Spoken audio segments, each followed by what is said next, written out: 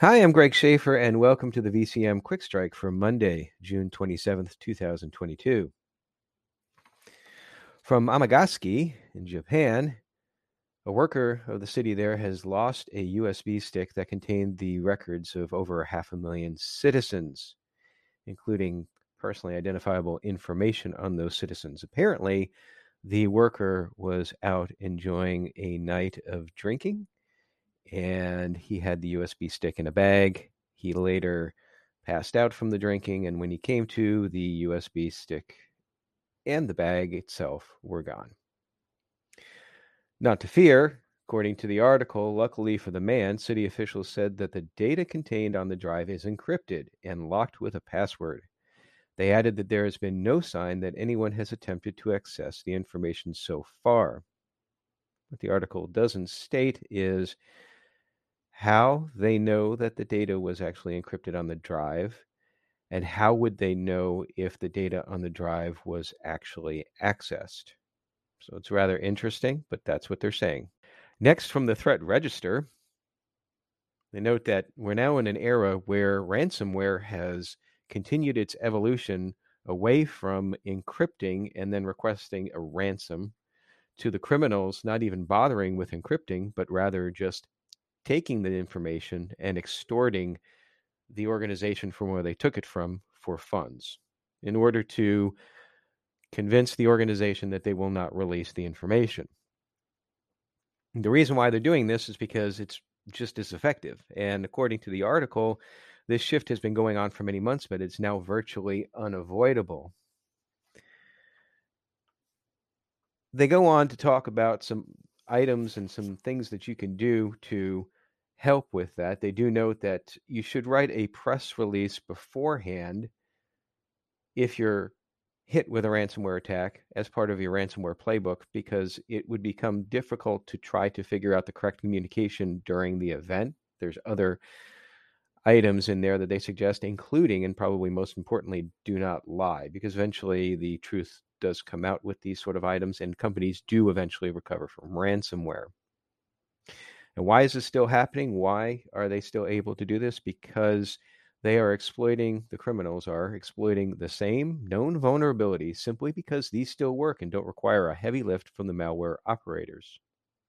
So once again, a simple technology control, making sure that systems are up to date, is still the leading cause of these malware intrusions.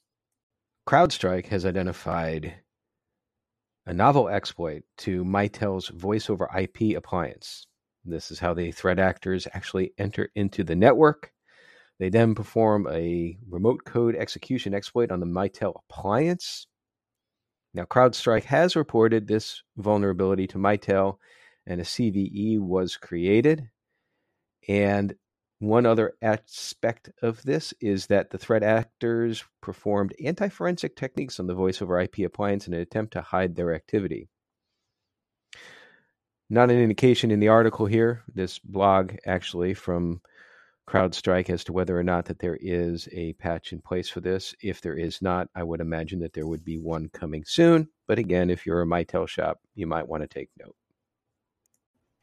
In privacy news from JD Serpa, new law in Colorado restricts the use of facial recognition technology by government agencies.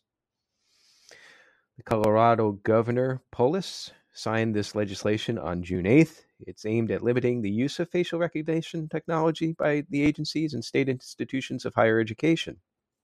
It requires these agencies and institutions to provide an accountability of reporting on how the use of facial recognition impacts civil rights and liberties. So an interesting development in the privacy sphere there. I came across a rather interesting report, or rather a page to a report from Kaspersky, this on securelist.com, The Hateful Eight, Kaspersky's Guide to Modern Ransomware Groups, TTPs. Apparently, all you need to do is to fill out this form, and they will send you the report. And it contains information on the top 8 ransomware groups, according to them.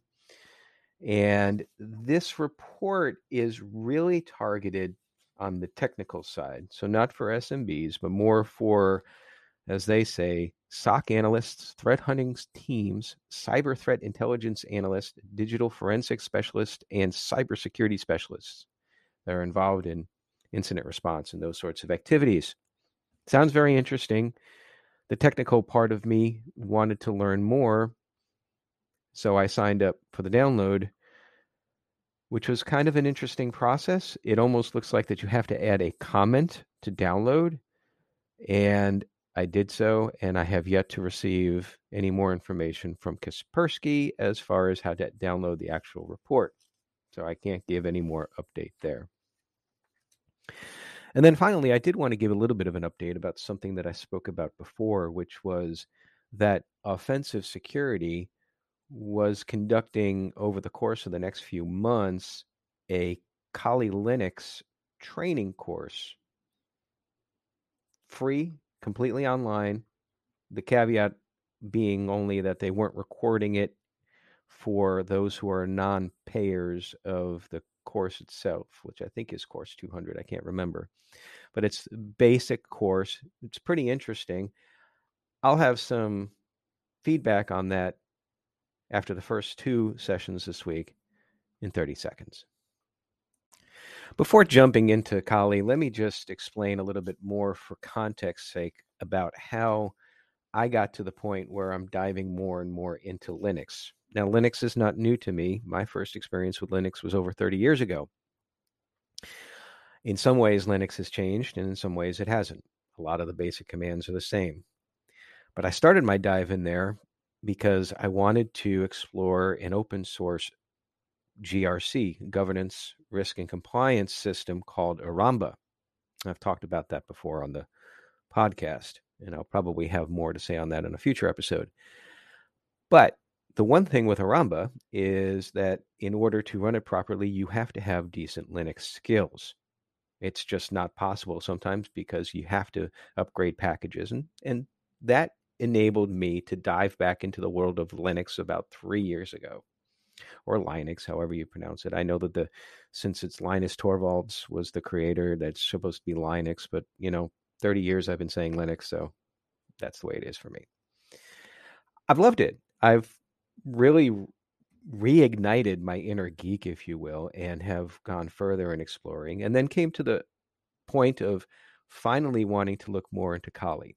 Now, a lot of the tools that are in there are really much more sophisticated versions of some of the things that I remember working with back in the day. Certainly Nmap and a certain vulnerability scanning. Nessus used to be free back in the day. And yet there's obviously been improvements on how it's done, and I've very much enjoyed it. But I also realized that if I'm going to go down this path, I probably should have a better base, as opposed to, I've never done any sort of formal training in Linux or any tools. These are just things that as I grew in the field, I just sort of developed on my own, because back in the day, there really was not training for it, that you just sort of learned on your own. We had the first 2 1-hour sessions this past week, and I found them very beneficial, even though I'm sort of passively listening to it, and more so maybe passively now, because the first 2 sessions, at the very least, are really starting from the beginning, not even talking about any tools, just talking about some of the most basic commands in Linux, as far as file manipulation, information manipulation, pipe, grep, cat, those sorts of things.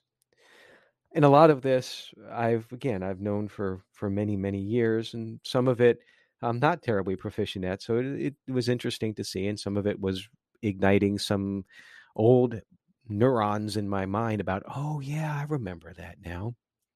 Anyway, I find this very useful, and I think that if you haven't looked into this yet, it's if you can attend it at the time that it's being presented, I would highly recommend it.